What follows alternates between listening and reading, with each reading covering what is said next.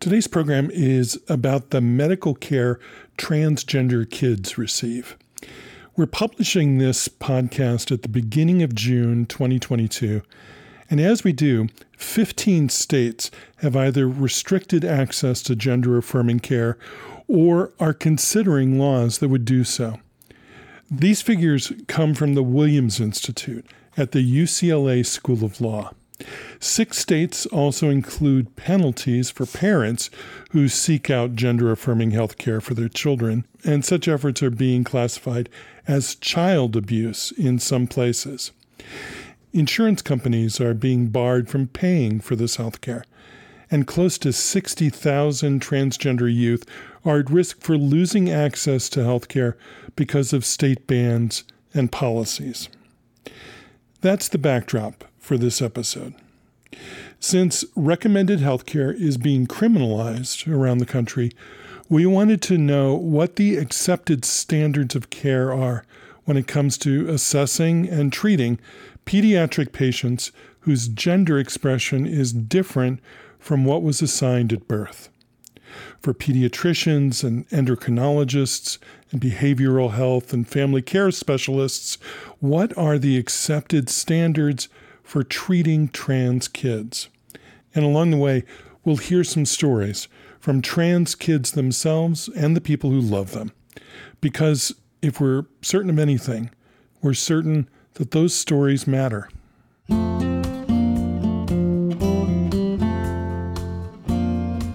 Coming to understand yourself. I very vividly remember being always slightly uncomfortable. Felt like I was acting in a role of being a girl.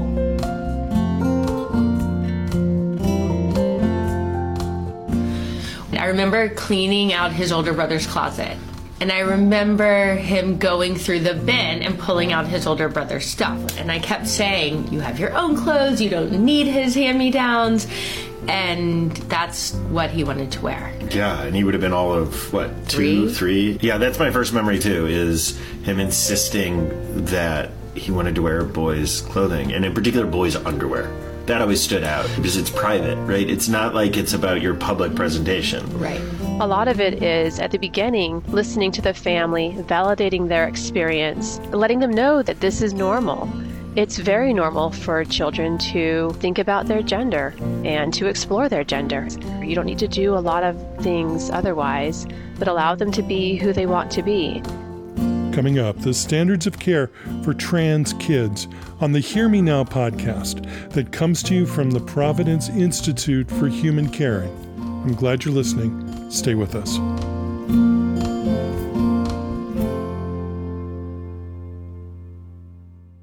Hey everybody, I'm Sean Collins.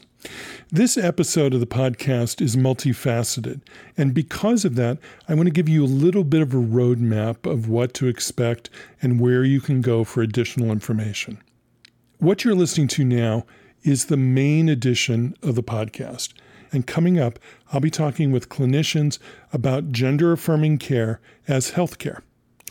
But alongside of this main podcast, we're also publishing bonus audio files that you can listen to at your leisure. Longer conversations between people who have some experience with the issues healthcare for trans and non-binary people pose. You'll hear from trans kids, for instance, and youths. You'll hear parents talking about raising a trans child alongside of cisgender siblings. We've excerpted some of these bonus conversations to play back for our clinicians to hear and comment upon on this main edition of the podcast. So you'll hear small excerpts from those longer conversations. But if you want to hear the whole conversation, we've published that alongside and you can go and listen to it. And we encourage you to. You'll find these bonus conversations on our website, hearmenowpodcast.org, and you'll probably also see them published alongside of this main podcast episode on whatever aggregator you use to sort your podcasts. Confused yet? Sorry. Bottom line, go to hearmenowpodcast.org and you'll find it all neatly arranged. And there really is a treasure trove of stories waiting for you to explore. We've also included a list of resources having to do with Trans Plus healthcare And we've included a glossary too, if you're not completely familiar with terms that are being used in the conversations. So let's get started. I'm really happy to introduce our guests for this episode, three folks with a wealth of experience. Ponrat Pakpreo is a pediatrician focusing on adolescent health. She practices at the Providence Medical Group in Spokane, Washington. Marcy Drury Brown is a pediatric endocrinologist at Providence St. Vincent Medical Center in Portland. And Bentley Moses is the Senior Program Manager for the Providence Institute for Human Caring's Trans Plus Health Initiative. I am so glad the three of you are with me today. Welcome, all three of you. Thank you so much, Sean. Thank you for inviting us. Thank you. So can someone start us off by describing for us how you begin to evaluate a young child, who you're seeing, and who says that their gender is not what they were assigned at birth? Well, Sean, I can jump in and talk a little bit about that. This is Dr. Marcy Brown in Portland. Yes. So as a pediatric endocrinologist, these children get referred to me to help the parents really begin to process what's going on with their child. I may not be providing any specific medical treatment per se, but a lot of times it's talking with the parents and talking with the child and beginning to develop rapport with them. For the family, a lot of times it's not something they anticipated or necessarily expected. Although in some cases they can say, you know, my child has always said this. From the time that they could name their gender, they have told me that their gender is this. And for some, it's something that's really developing. And so a lot of it is at the beginning, listening to the family, validating their experience, and letting them know that this is normal. It's very normal for children to think about their gender and to explore their gender. And so at a young age, like 4 or 5 or 6, you just let them explore their gender. You don't need to do a lot of things otherwise, but allow them to be who they want to be. And so if a child is very insistent that they are called a certain name or they get to wear certain clothes, that's okay. It's okay to allow that to happen and let them know that all they need to do is support and love their child, and they'll work through it. You can certainly get them involved with like a child psychologist who can also talk with the child and talk with the family and provide support for that. A lot of times there can be issues with the school or maybe with other people in the family. So it's helpful for the family to get resources on how to navigate those situations. But it's not about trying to tell the child who they are or aren't. It's about accepting the child for who they are. Right. Dr. Pakpreo? Yeah, most of my patients that I see are older children, so 11 to 12, average age is probably more like 14 or 15. And many of them will tell me that I have felt different since I was a young child, but I could never find the words. I just knew I was different. I don't know how to describe it. I couldn't tell anybody because I didn't really get it, so I just carried on with my life. But as I've gotten older, I realize I'm different, and then they find the words to describe how they feel about their gender. And so it is a conversation. And oftentimes by the time they see me, it's a conversation that they've had with their primary care provider, their pediatrician or family practice doc, and sometimes with their families. But that's not always the case. Sometimes these kids come to me, which is slightly awkward, for a discussion about gender dysphoria, but the parent doesn't know. So it can be quite an interesting visit, but we usually get permission from the child to start exploring some of these issues during the visit so we can have a meaningful conversation with the parents. What do you do in that instance? How do you bring this topic up with parents who perhaps have suspected something and not said anything, or weren't willing to bring it up with their doctor? How do you broach the subject? How do you bring it up? Well, we start with the referral first, and if we get any kind of hint that they have not disclosed to their parents, and so to understand what the referral's for, we go back to the primary and say, hey, have you spoken to this child, this patient, about why you're referring them to me, and how they want to bring up the topic. And so sometimes they'll actually call the patient themselves first to say, hey, how do we talk about this so your parent understands why you're going to go see this adolescent medicine doctor? Other times when they are in the visit and they have not disclosed to their parents, I'll have a separate private conversation with them to talk about how do you want to do this. And some kids don't want to disclose to their parents for quite a while. And so we don't use their preferred name or their preferred pronoun with the parent in the room. But when they're not in the room, they ask me to use their preferred name and their pronoun, which is fine. I do my best. And but talk about kind of how do we talk to your parents about this? First, it's how are you doing? And then how do we bring your parents into this conversation so we can kind of move forward? And it can take a couple of visits. Bentley Moses?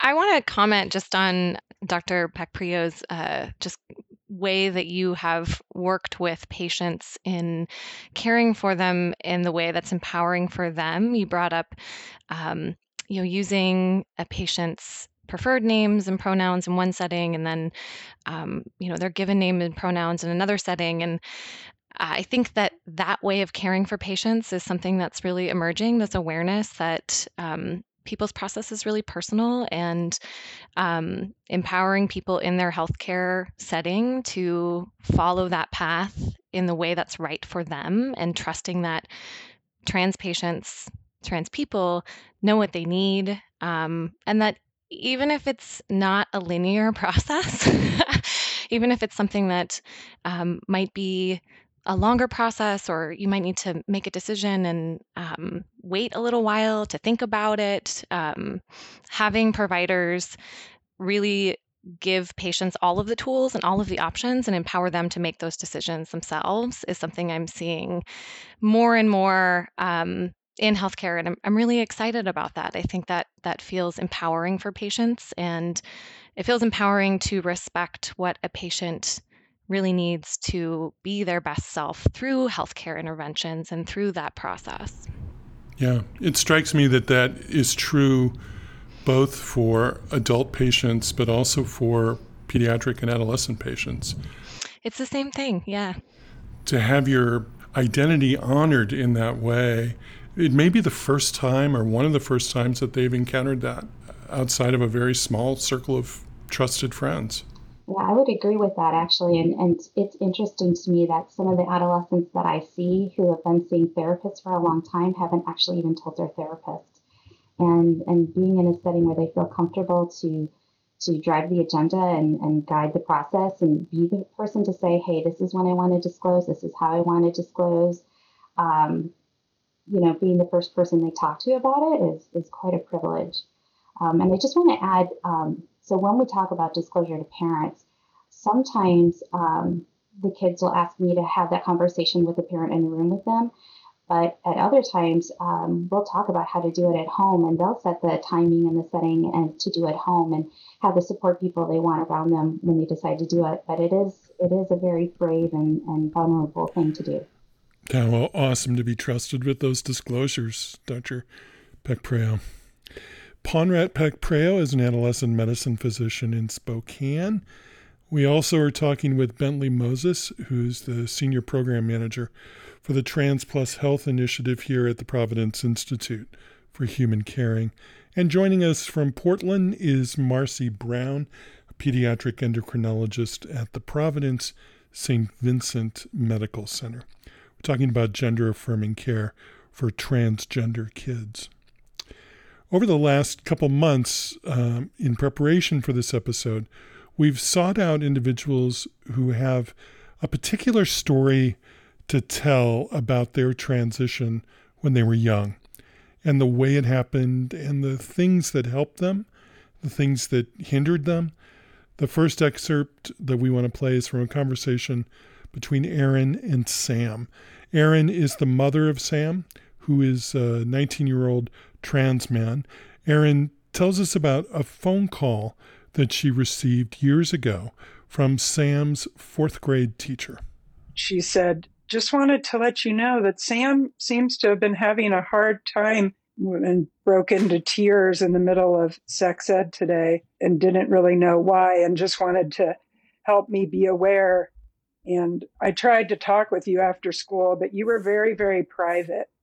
There was not sort of a way in. Clearly, it was upsetting to you. And it wasn't until years later that I realized, like, oh, no wonder that was so upsetting to Sam, because there probably was a sense for you that you did not fit in these categories that you were supposed to be in.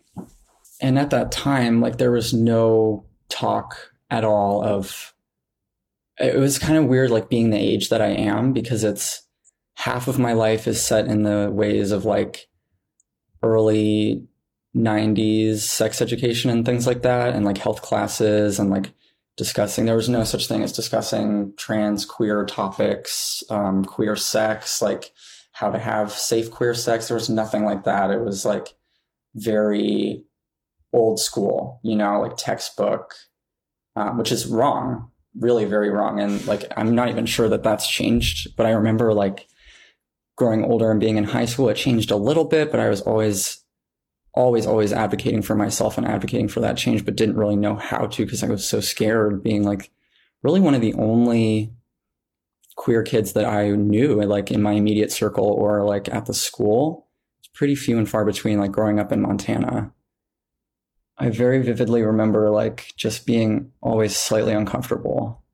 For me, it felt like I was like acting in a role of being a girl. Like it never really was quite there.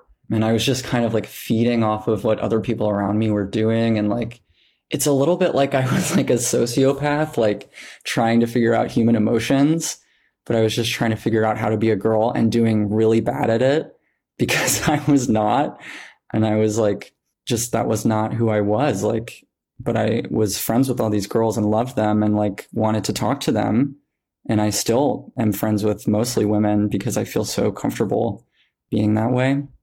And I think I express myself in a pretty feminine way now, just from growing up, you know, being put into that box of being a girl.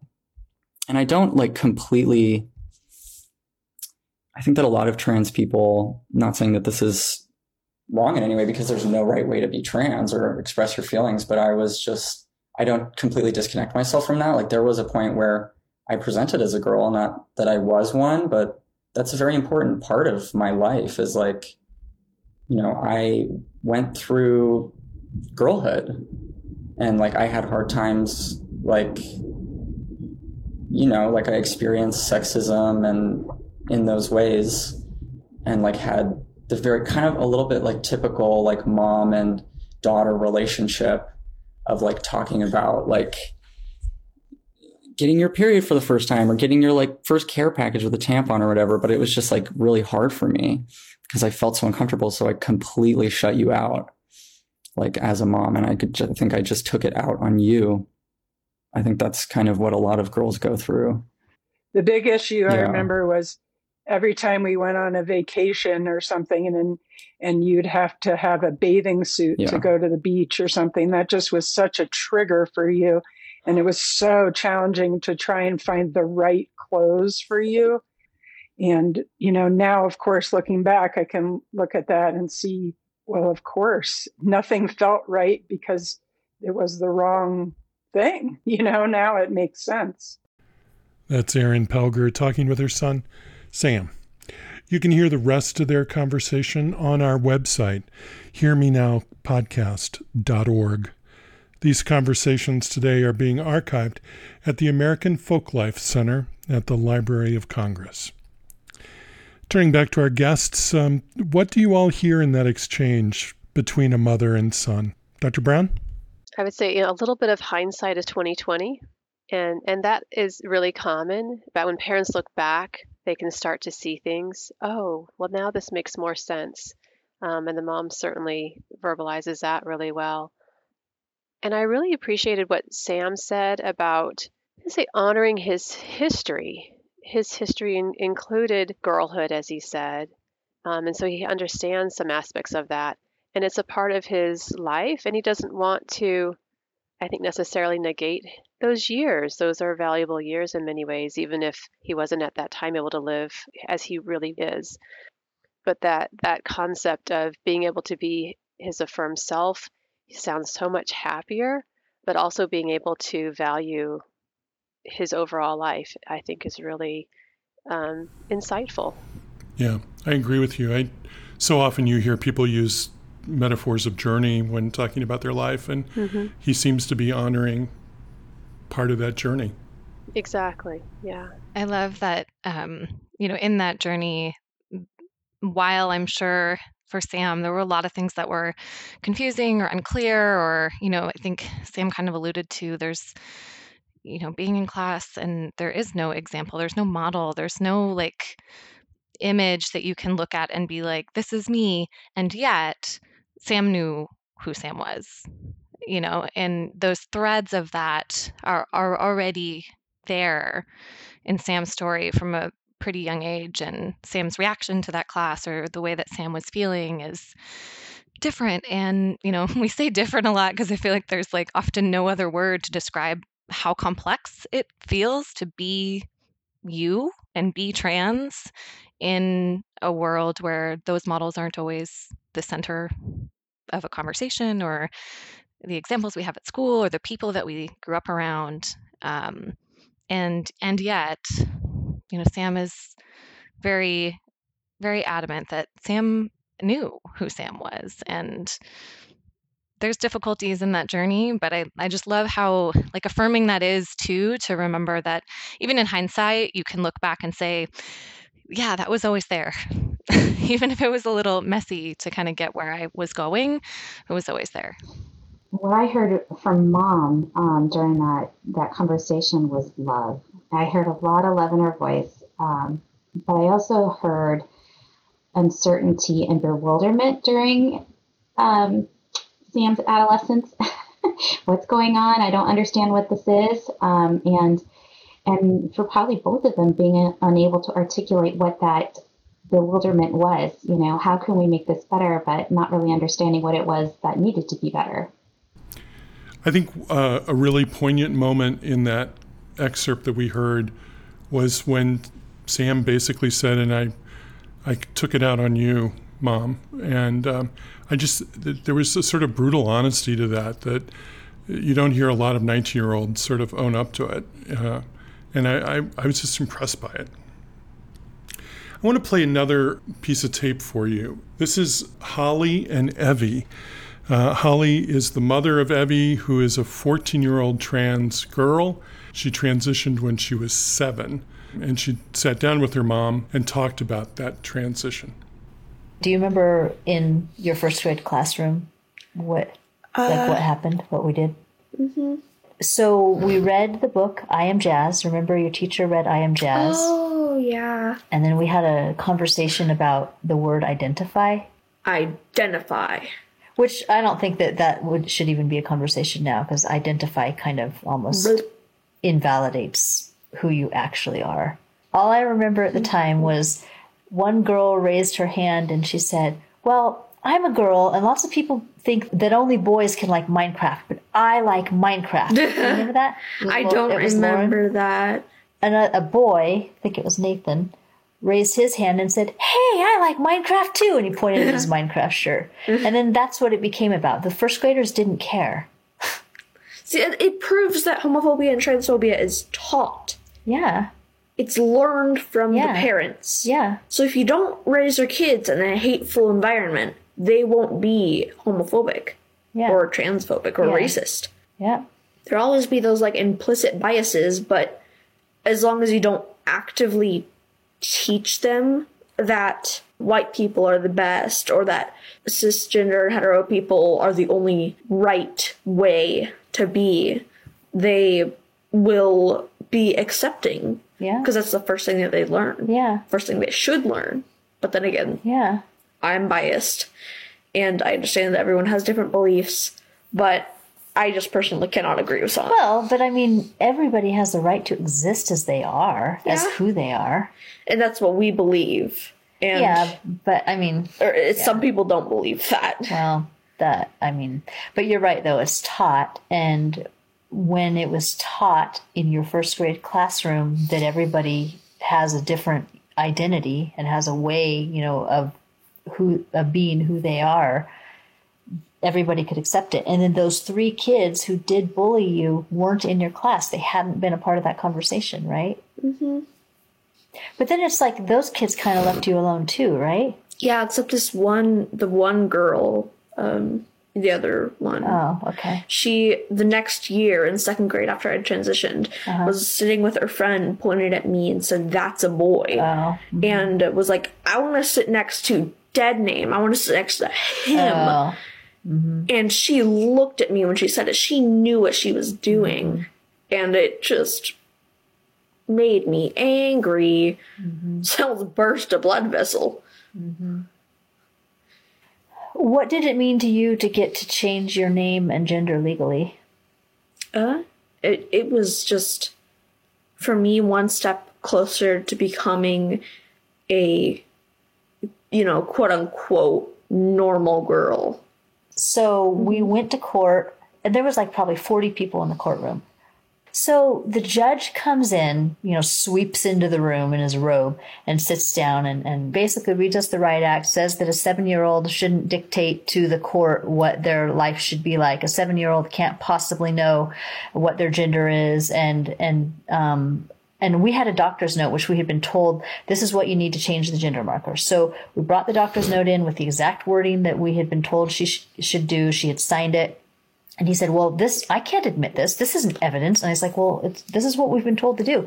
Well, that's hearsay. Didn't it take a total of like 2 years? Yeah, it took 2 years for your name to find it. And then we got another attorney because our other attorney went on a leave of absence. And she filed in a different county with your new legal name and then just asked for the gender marker. And it was so easy. And it was like no issue at all with the judge who just signed your gender marker change.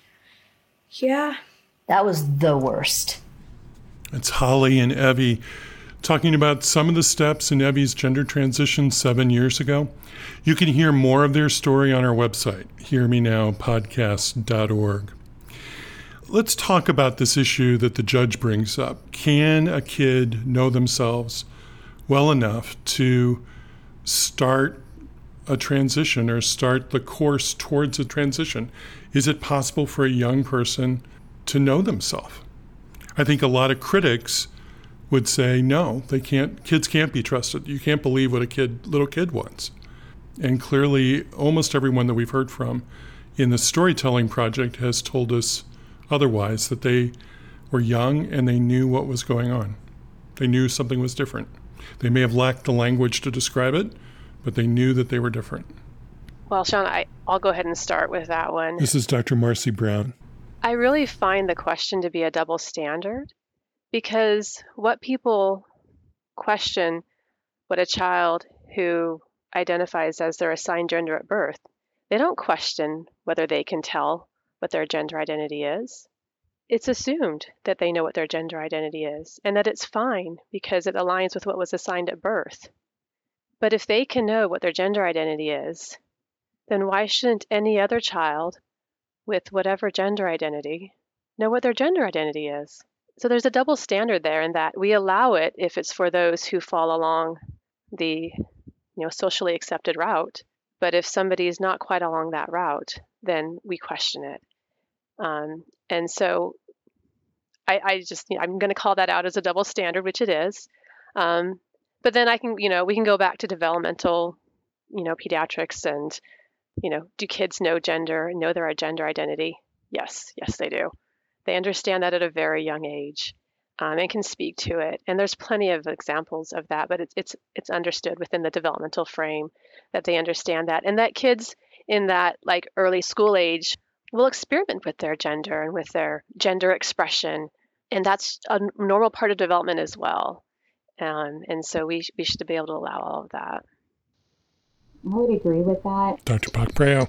There's a lot to childhood and adolescent development that's dynamic. And I think one of the most important roles for parents to have is to support along the way. Nothing is ever written in stone, and everybody has a different trajectory, and we need to have that space to kind of figure out who we are and to articulate the words that are different. And I'm actually struck between these two stories of different school environments that fostered finding the words to say who I am versus, a school environment that just was very binary, either or, and I don't know where I fit in. And so, very much more positive experience, I think, in the second story. Bentley Moses, what do you make of Evie's story? Evie is so self-aware. I mean, and everything that Evie is sharing in that story, it's just striking how self-aware Evie is and how aware Evie is of other people and what they're going through. And I just was really, uplifted by how clear Evie is about how Evie understands the world, what is happening for other people and what they might be going through, and Evie's courage and conviction about what's right and what makes sense. And I think that, Evie talking very clearly about what Evie's experience was, knowing who Evie is and how they wanted to express their gender identity. Most people, if you ask them, like, when was the first time you knew you had this aspect of your personality or you were this person, they'll tell you it was very young. I've always liked this thing, or I've always been this person. I've always, if you ask somebody, when was the first time you knew you were a man or a woman, if you're cisgendered, most people won't even think about it. They won't. Well, always. It just always was. And I think that's what comes out in Evie's story is, Evie's always, it always was. And something that jumped out in Evie's story too was just how different it can be being one county over from a different and, I can speak from personal experience, having had a very similar experience, in the state that I'm in, and how challenging that can be to be vulnerable and know what you need and know what you want and to do all of the things that are externally imposed upon you to validate your identity and still have someone tell you no, and then to walk across a line and have that community tell you yes.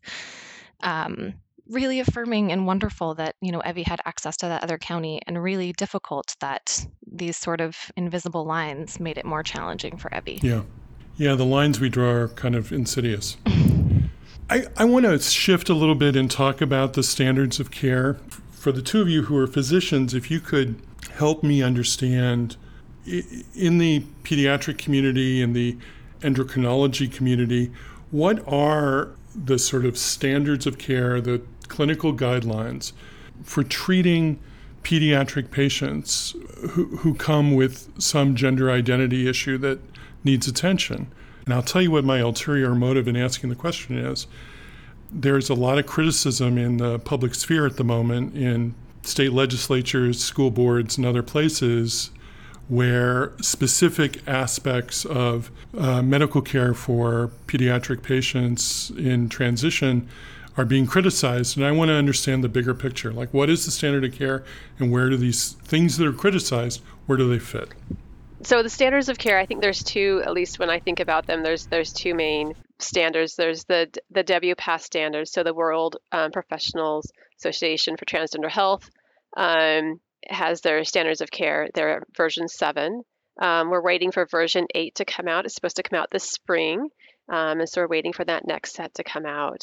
And then specifically from an endocrine standpoint, the Endocrine Society, in conjunction with the Pediatric Endocrine Society, the European Society for Pediatric Endocrinology, and WPATH, and I forget who else was in it, been on that, published standards of treatment as well. So from my standpoint, I kind of have like two different standards that I look at. And those standards really state that, if a child is expressing concerns about their gender compared to their assigned sex at birth, that they are treated in an affirming, supportive, and loving way. And as they get older, that if that's something that's still ongoing, then that we can use puberty blockers to pause puberty, to allow them additional time to work on their gender. Doesn't sound quite right, because it's not like they need to necessarily work on it, but gives them time to ensure that their gender identity is consistent, And then as they get older, then affirming hormone therapy can be done as well. Those fall within the standards of care when it comes to what's published. Puberty blocking therapy, Dr. Brown, is really a flashpoint for a lot of people, at least in the popular press. Your colleagues, how are they responding to that criticism in the public sphere? Yeah, I mean, it's interesting to me that it is, as you say, such a flashpoint in that it's a reversible treatment. It doesn't cause anything permanent. It buys that child time. It buys the family time without any reversible changes being done. But it gives them time to talk with a therapist, consider their gender, work with their family. I guess maybe a better term is explore. Explore their gender.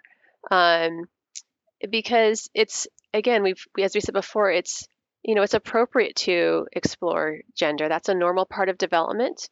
And gender is not necessarily set.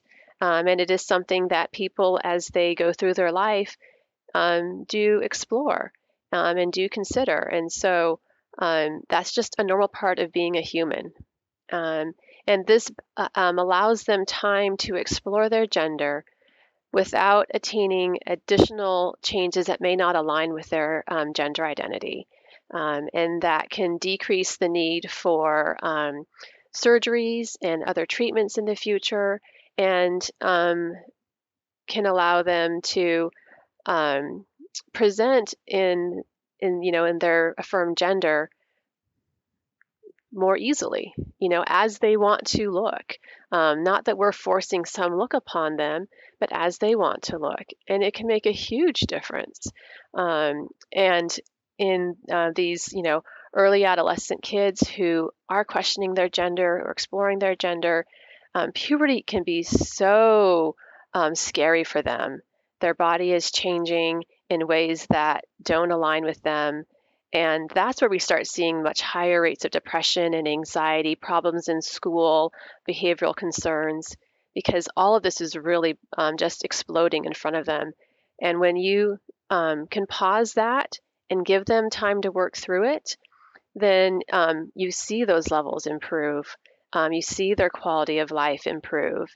And not every person who goes on puberty blockers goes on affirming hormone therapy. I've heard that said. It's not true. They don't all, but it gives them the time to explore and to work on that and to find what's the right path for them. Because again, they're the ones who know. We don't know. We can't force, and we should not try to force a path on them. We need to allow them to find their path and then support them on that. Yeah, I was just going to say that those two societies and those guidelines are out there with very specific guidelines about treatment. But the American Academy of Pediatrics and Society for Adolescent Health also have policy statements supporting gender-affirming care. And that's really important. So again, they've looked at those guidelines and support treating young people. We've included links to these documents that have been published by the various medical associations. You'll find them on our website, hearmenowpodcast.org. Bentley Moses, what do you make of all this? I'm not a pediatrician or an adolescent medicine specialist, but speaking from, personal experience, I really appreciated what Dr. Drury Brown said about helping people find their path and giving them the time to find their path. Reflecting on some of the stories we were listening to, it can be really difficult for, children to get the footing that they need to understand and fully express their gender identity, because as we heard with Sam and Evie, there aren't always examples, or you don't always have. We have a world that's very modeled for a pretty binary set of examples, and so to put your true self forward, there are going to be people that might say things and treat you poorly. And we know that, based on how much we see, a lot of struggling from these people, from, the instances of suicidality and self-harm are really high in transgender populations. So to be able to express your true self and to have the time to do that, and the freedom to not have to experience aspects of puberty that maybe you're just not ready for, is very empowering. So I'm really grateful to, Dr. Dre Brown and Dr. Peck Priyo, what you both do for this community, because it's just life-saving for people. And I don't think that you can underscore that enough, how life-saving it is to have access to healthcare that really allows you the space to breathe and be yourself. I really appreciate you saying that. And beyond the healthcare community or setting, I think it's also true that there are other parts of the community that can be incredibly affirming. And there are examples of people who are providing a place of welcome and affirmation, and we shouldn't overlook their contribution to the good of children who are questioning their identity. Absolutely. Your community is so important in helping you thrive. And we know that for children of any gender identity. And so the organizations and groups and parents and aunties and cousins and family members and, systems and structures that are giving that positive support are life affirming. And we do that for children of all kinds. And so I'm just really grateful for the inclusion of transgender children, and they're just kids. Let them be kids and support them. So I have a lot of gratitude for those community members that really make it possible for children to thrive in those environments. I want to play another excerpt for you. When we were thinking about how to structure this episode, one of the ideas that we settled on pretty early on was, let's invite a couple, two parents, to sit down and talk about the experience of parenting a young trans kid. And we stumbled upon Daniel and Karen Bogard, and I'm very glad that we did, because they tell a really incredible series of stories, and I want you to hear an excerpt from part of that. What is your earliest memory, having some inkling that maybe our child was genderqueer?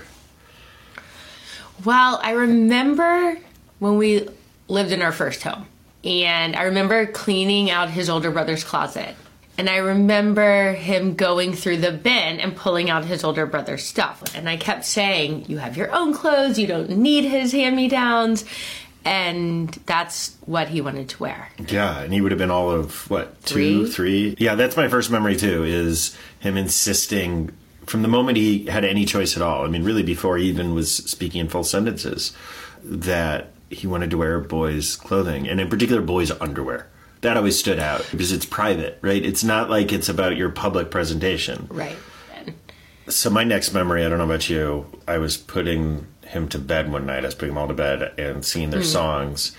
And he turned to me and said, "Daddy, do you think God could make me over again as a boy?" Yeah.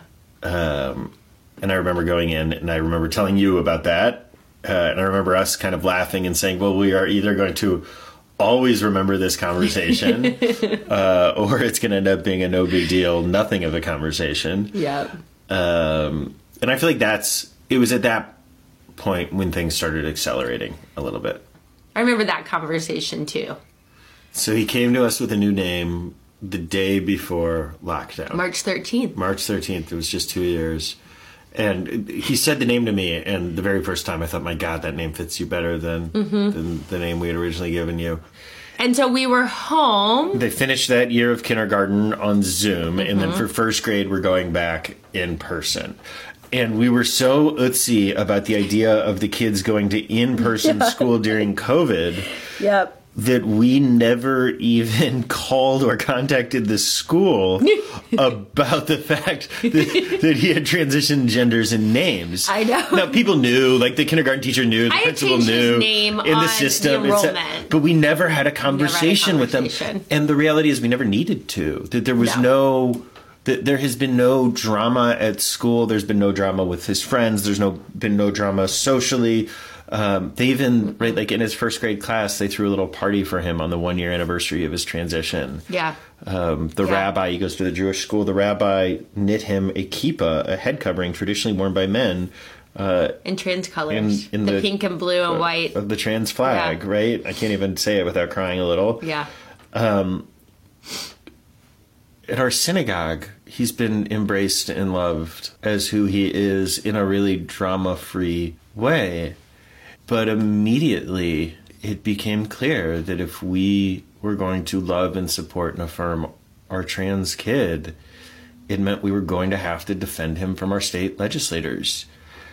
Before we had told our parents, before we had told the school, before we had told anyone but really our immediate family at home, we had told the General Laws Committee of the Missouri House, because immediately it was clear that our government was at war with our family and with our child.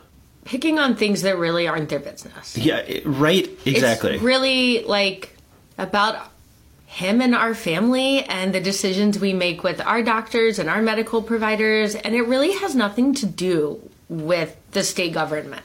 There is a sense of evil that just seeps out of the place. And frankly, there's a sense of white Christian nationalism that is reinforced everywhere you go in that building. We talk about separation of church and state, but I think we all know, especially now, that that's really not true. Because there's no reason why someone should go after children. People in general. I mean, it's awful. And we are all created equal in the image of God. And I believe that for my child, and I believe that for every person in this world, that we are created to be just exactly as we are. Yeah, this notion of being B'Tselem Elohim, that all of us are images of the divine and reflections of perfection. It's incredibly powerful because it's a reminder that trans folk in their experience are sacred as well. There are stories which speak to the sacredness of trans folk, but also that just speak to the existence of trans folk. There have always been trans people, that this has always been one of the expressions of what it means to be human. That's Rabbi Daniel Bogard in conversation with Rabbi Karen Bogard, talking about their family and their advocacy work as parents of a trans child in the state of Missouri. You can hear more of the Bogard story on our website, hearmenowpodcast.org. What do you think of those two? I was kind of speechless just listening to them talk about their kids and the school environment and going back to school and forgetting to mention that one big thing. I really enjoyed that one. Sounds like a very normal parent moment. But I was pleased for them that it was actually a smooth transition, because for many of my patients, it's actually a huge point of contention, being able to be called by your preferred name and your preferred pronoun, and to get it changed on rosters and roll calls, and how frustrating and sad it is for some of them, and difficult when they go to school and there's a substitute who misgenders them and calls them by the wrong name or pronoun, and it ruins their day. It makes it really tough to want to go to school and be at school. So it was nice to hear something different. I just really appreciated him talking about how all of us, every human, right, is a reflection of the divine, of perfection. When I think about myself and my own life and who I am, I don't know that I feel like that I live up to that, to be a reflection of perfection. But that's there. It's there for all of us. And I wished everybody believed that we could all understand that every person is in the image of God. I really appreciate them calling out that there have been transgender people throughout humanities, and that we're all human, we're all that reflection, and we all deserve acknowledgement. Agree. I mean, I think that was really, it's powerful and true and honest. And that, really stood out to me in like just affirmation of we all deserve to live as we are, and God intended us to live as we are.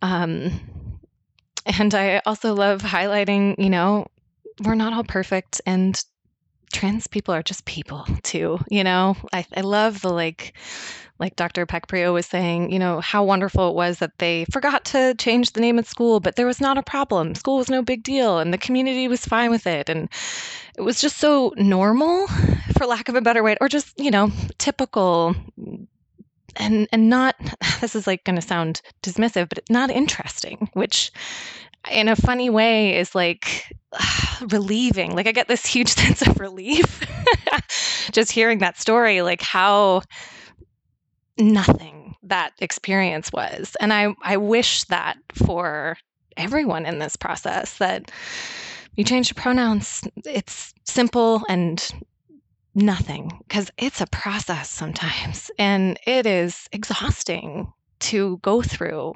regardless of how, where you are and who you are. And as a child, I think can be particularly difficult because your autonomy looks different. You are so connected to people in your life, and we're all connected to people in our life, but you're really dependent on people to help you in those systems in a way that maybe as adults we kind of forget.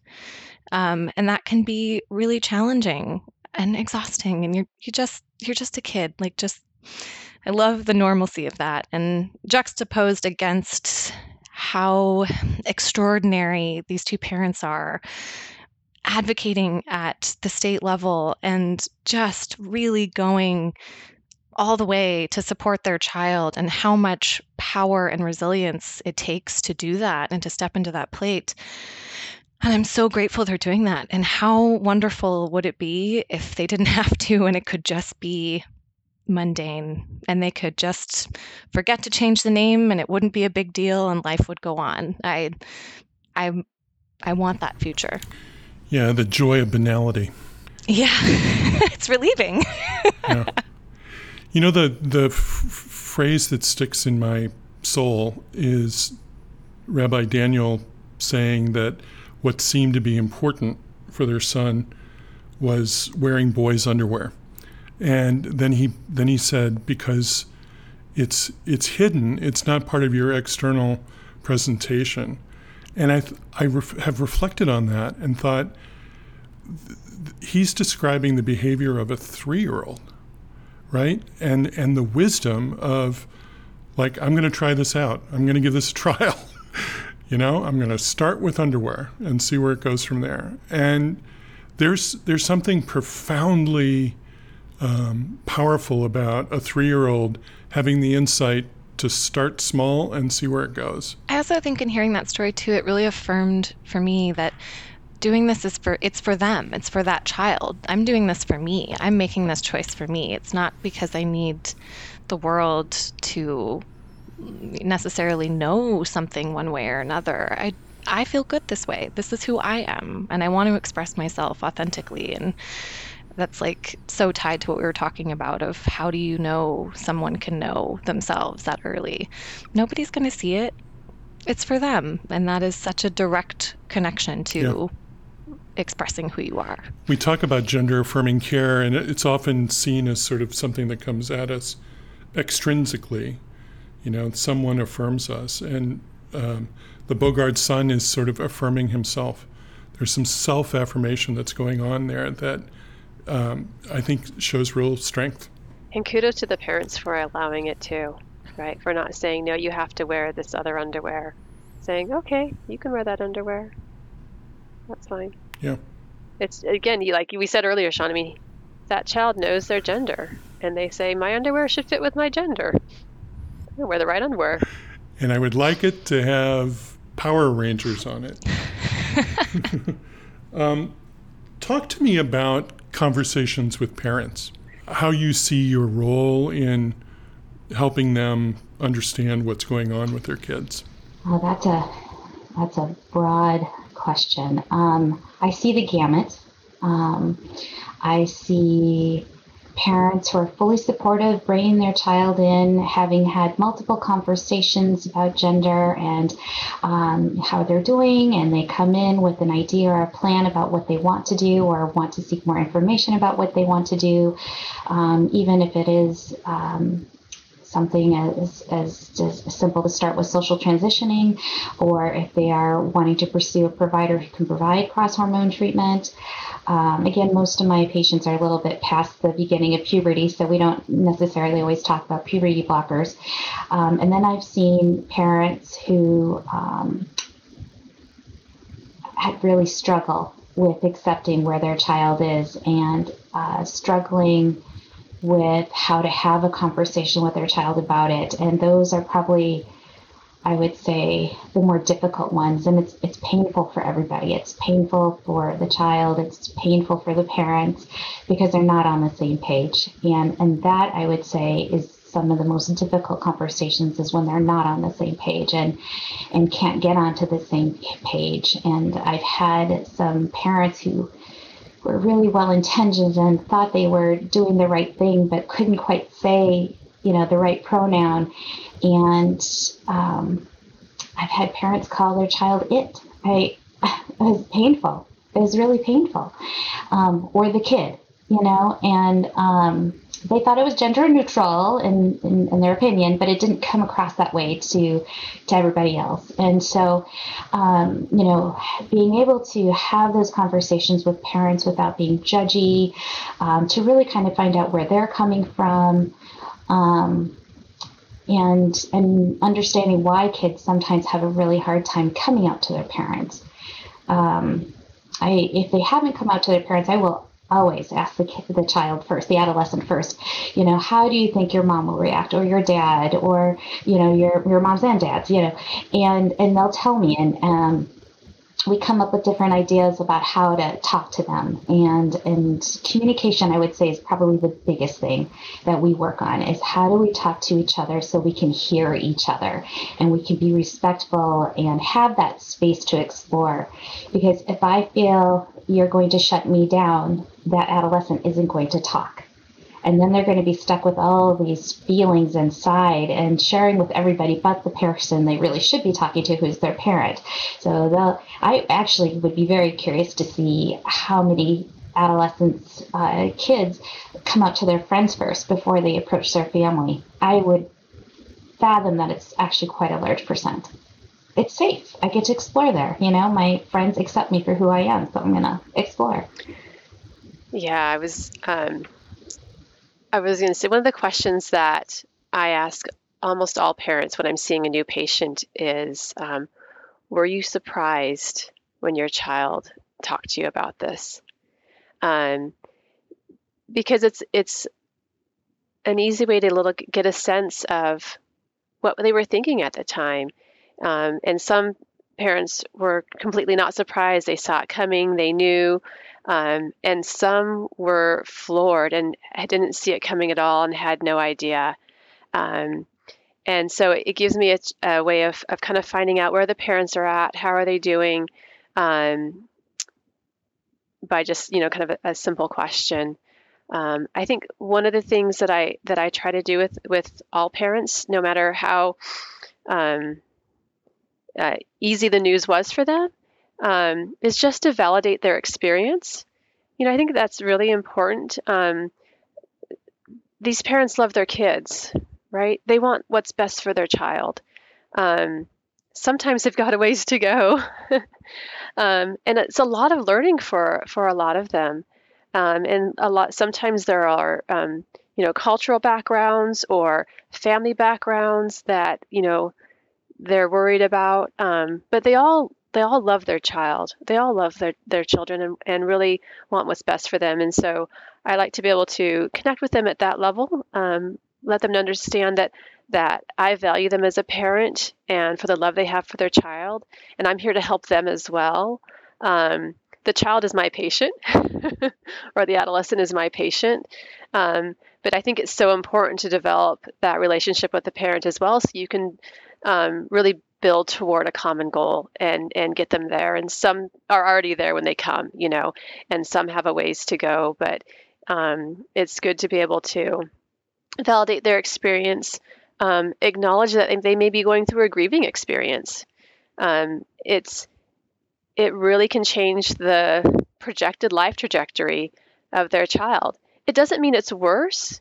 It's just different, and they have to adjust to that. And I've had many patients where over years of being with them, they've made that adjustment and they can see all these benefits where they're at now. But initially, there's a grieving process, and that's okay. And for the most part, I would say, usually these are like adolescent patients where they kind of get that. They can understand a little bit of that, and you can talk to them about that and say, I know where you're at, and you've been thinking about this for a long time, and yeah, maybe you came out to your friends a year ago even, and now your parents know, and here's kind of what they're going through, and they can understand that. They still want them to get along and to come along some more, but they can understand that too. And I think just being able to acknowledge some of that and talk about it and allow for that can be really helpful, and help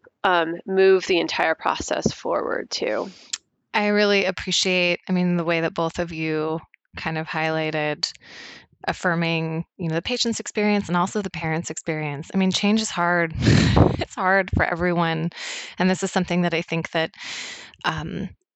challenges a lot of people's perceptions and expectations. And there's certainly the process that you're going to go through medically, but there's the process that you're going to go through with your community and socially and interpersonally, and having those conversations and validating all of the feelings that go with that, I think are just as important as providing people with the tools for the specific medical care that they want. So I just want to emphasize kind of what you each shared about going through those conversations with patients themselves, and also with the families and the parents who are maybe at different places, and I love underscoring, because I think this is just universally true. Parents love their children. They want the best for their children. And sometimes when you are going through that process with a transgender patient, it's a new thing, and it's totally different, and it's change in a way that some parents maybe are a little more prepared to walk through that, and some might need some more support, and that's wonderful. They still love their kids. I don't quite know how to ask this question, and I'm going to ask all three of you to take a swing at it. It strikes me that some of the burden comes from outside of these kids. It's not some intrinsic problem with transitioning.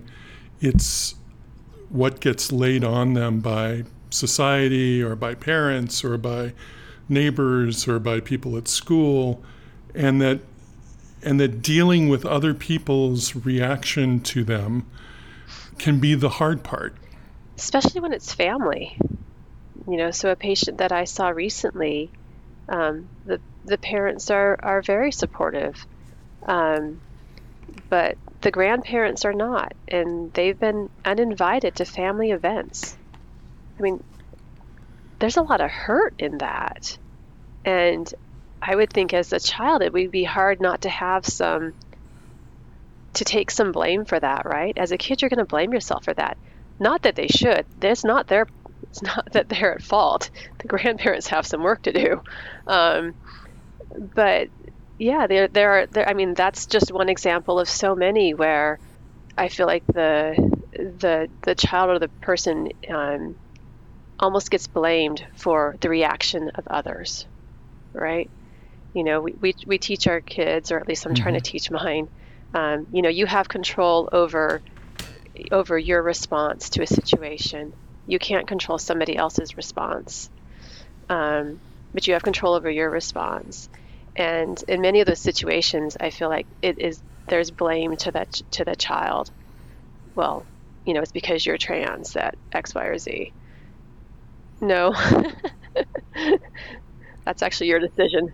Sort of a hallmark of abusive behavior, isn't it? That exactly. You made me hit you. Yeah, it's because you're trans. Yeah. And I feel like I mean, so many parents are so worried about that as well, for like they want to be able to protect their children from those types of interactions and things. I think that's part of the concern that comes up is, how can I protect my child through this? And wanting to be able to keep them safe. Like you mentioned earlier, the rates of depression and suicide are higher in children and adolescents who are trans.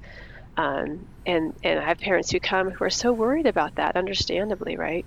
And so, they're just trying to do their best to be able to provide their child with a supportive environment and protect them from some of these external circumstances and situations and things to be able to keep them safe. What can we do to protect kids? So what studies have shown is the best way to help protect our kids is really having a supportive and loving, affirming family. And in children who have been affirmed and supportive by their family, when compared with sibling matches, they've had similar rates of depression and anxiety across families. And so having that affirming, supportive family is super helpful in helping to protect our kids. Now, if you have a child who's older and is depressed or has had anxiety, don't blame yourself as a parent. Like, life happens, but where are you at now and what can you do now? You can love your child, you can affirm your child, support them, and that makes a huge difference. When you talk about gender dysphoria, are we talking about an individual's unhappiness with their situation, or are we talking about an individual dealing with negative sort of criticism, opprobrium, coming from outside of themselves? Or are both considered dysphoria? I feel like it's both, to be honest. When a young person looks at themselves in the mirror and they don't see the body that they feel like they should be in, it's incredibly upsetting for them. And then when they go out into the world and they feel like they have to constantly state their gender, state their identity, justify themselves all the time, if they're worrying about passing as the gender they see themselves as, it feels invalidating every day, every moment. And it wears on them. So not only just internally, but externally, because the world around them doesn't see them the way that they feel. And it can be very wearing because they don't know when it's going to come. They don't know who's going to say it or misgender them. And it's a constant, everyday vigilance of like, who's going to say the right words or wrong words.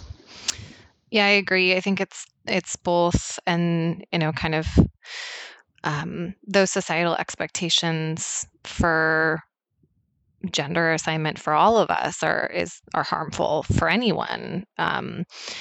If you're cisgender, the stereotypes of like boys don't cry, or women should cook, things like that are harmful and externally invalidate cis people as well. And with trans youth and trans people in general, I think it's just amplified. You end up seeing it more presently. And in some of that, like that dysphoria certainly comes from, external forces, might come from internal forces. But let's say you don't have any internal dysphoria. Let's say you're very comfortable with your presentation and your body and who you are, and you're still trans. That's absolutely a path that someone could have. But the way that you're expressing yourself doesn't fit within those societal expectations for how someone might, go in a stereotypical male or female category.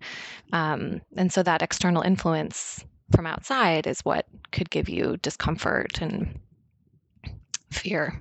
So it's both. And I think it's also along a spectrum for everyone, transgender people in particular, but I would argue that that's something that we can probably all relate to, feeling like there were expectations societally about us that didn't fit how we wanted to express ourselves, regardless of what our gender identity was. It doesn't feel good to be put into a box about how you're supposed to present or what a man or a woman is.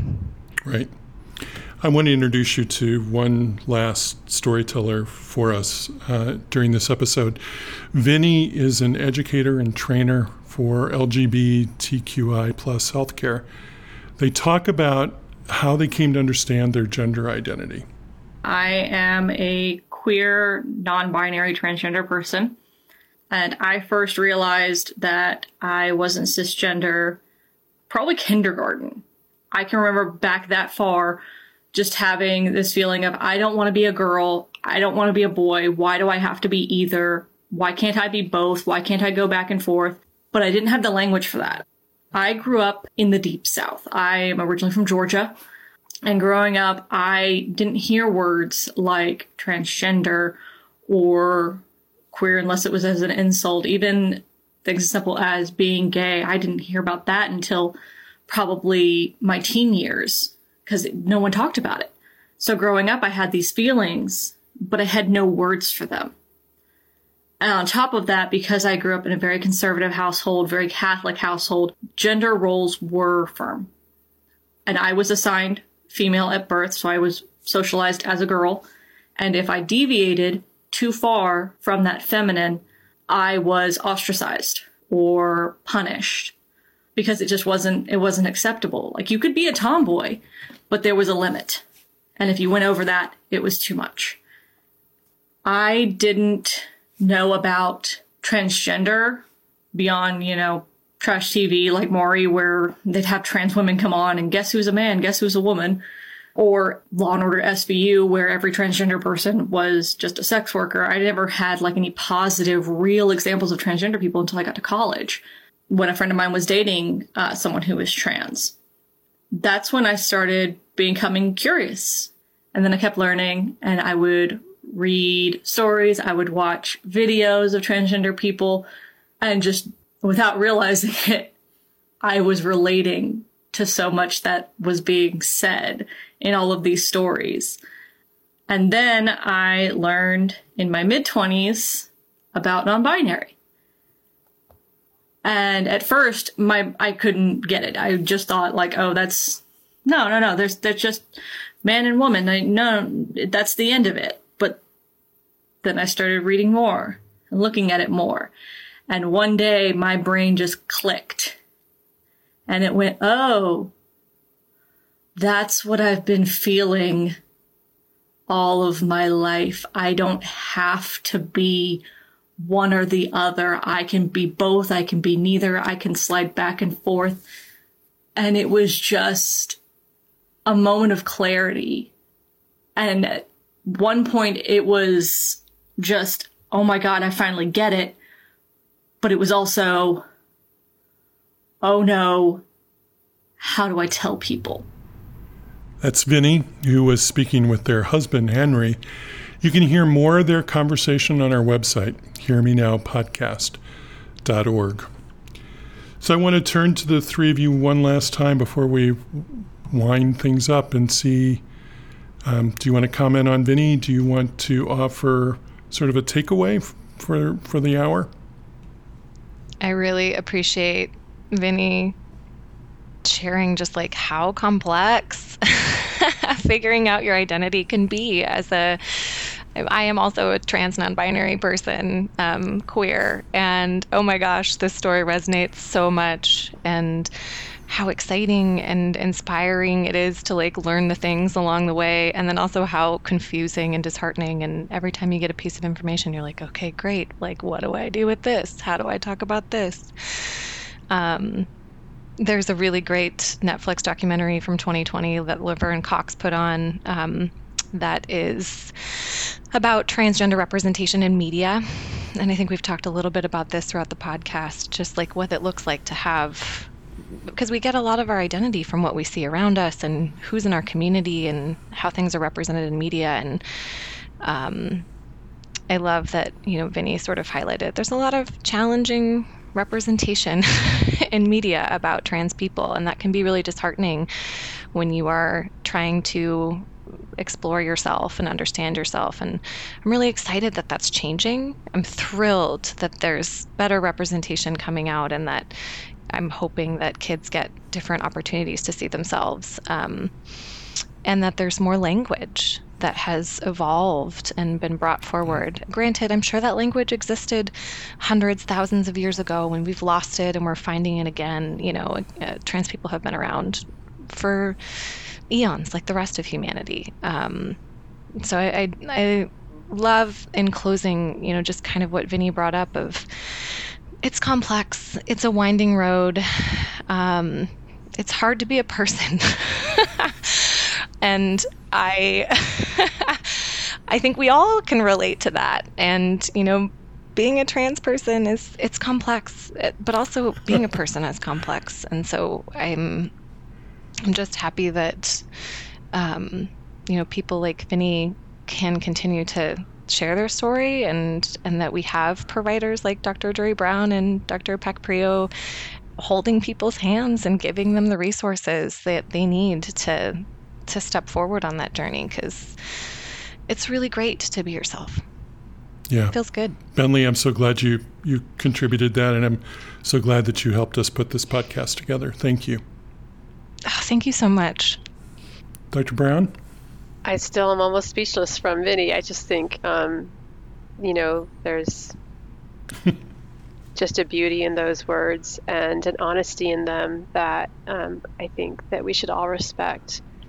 As I think over our discussion and our talk today, I guess what I keep coming back to is that it is appropriate to trust the person who is telling us about their experience and who they are. They know themselves, and we can trust that. If you know yourself and can trust yourself, then you should be able to give that same trust to another person to be able to say who they are.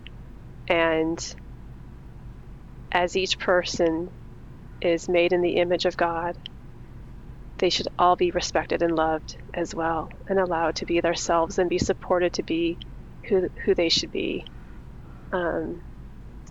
And to bring a little science back into it, one thing we haven't mentioned yet is the study that just came out this past week that looked at a cohort of over 300 children 5 years after social transition, and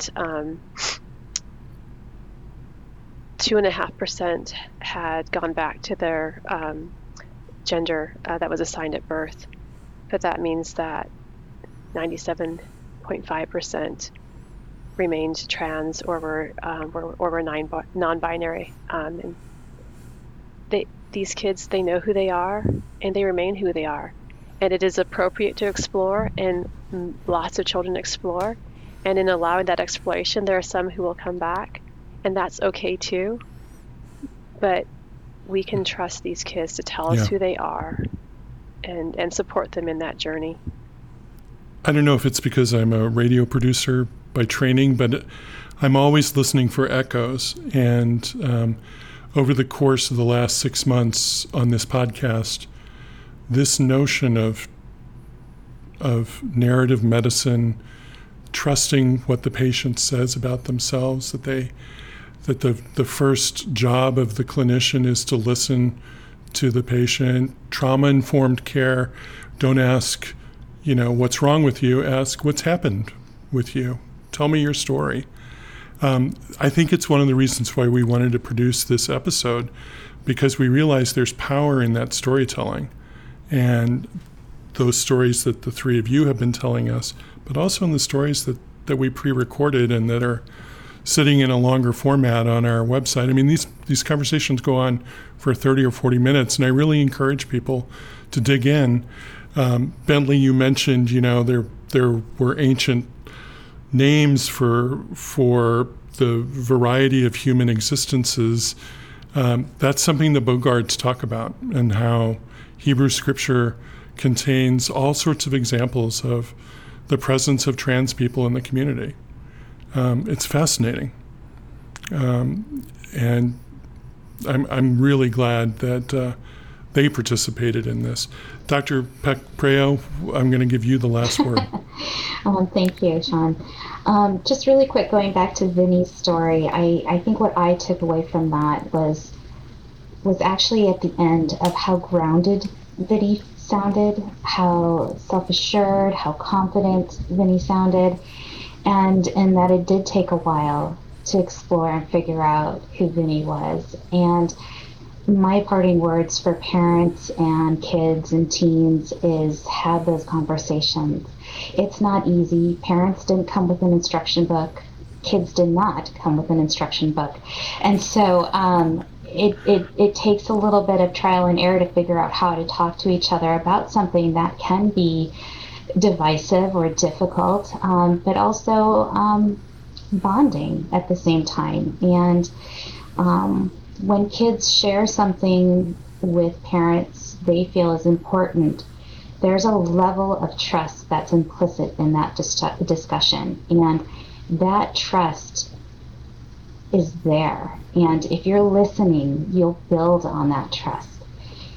If fear, anger, or other negative emotions come into play, grief, sometimes it's hard to listen, and that trust is vulnerable then. And we want to keep those roads of communication open with our children so that they can talk to us during this journey, which can take a very long time to figure out who we are. We all are still figuring out who we are, so that journey never ends. I'm just going to say that. Having those open lines of communication and talking about it, even if you don't always agree, helps build competent children who are self-assured, who are grounded, who feel like they have a sense of control in their life when there's so much out of control in their life. And parents then can also role model problem-solving skills, communication skills, but also kids can learn how to practice coping skills with their parents because they're the safe ones. That's why we lash out at our parents, is because they unconditionally love us, theoretically, and we try again. So I just kind of put that out there for parents and kids, is just to try to keep those roads of communication open. I want to thank all three of you for committing this time to the conversation. I'm so grateful. Thank you. Thank you. Thank you. Thank you, Sean. Panrat Peck-Preo is a pediatrician focusing on adolescent health at the Providence Medical Group in Spokane, Washington. Marcy Drury-Brown is a pediatric endocrinologist at Providence St. Vincent Medical Center in Portland, Oregon.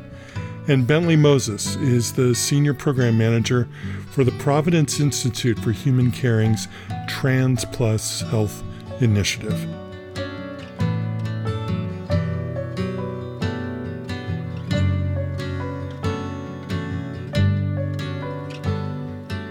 Huge thanks to everyone who told their story for this podcast episode.